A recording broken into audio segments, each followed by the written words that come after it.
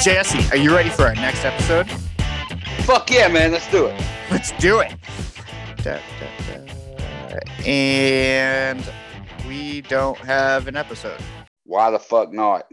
Because we used them all for season 1. Well, fuck. I guess we take a vacation. Sounds good to me. What are you going to do with your time off? Stick my thumb up my ass, jack off, and eat Taco Bell. What are you going to do? I'm going to go find me some of that space dust. Oh, sounds good. Well, let's grab some hookers while we're at it. And no, that's where I draw the line. I'm good. Aw, come on, man. Quit being a bitch.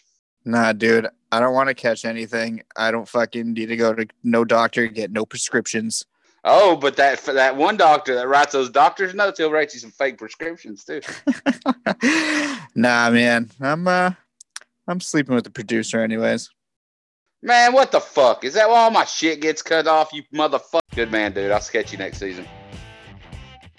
We want to thank everybody for all their support with season 1. Me and Jess will be back on March 1st, dropping our first episode of season 2.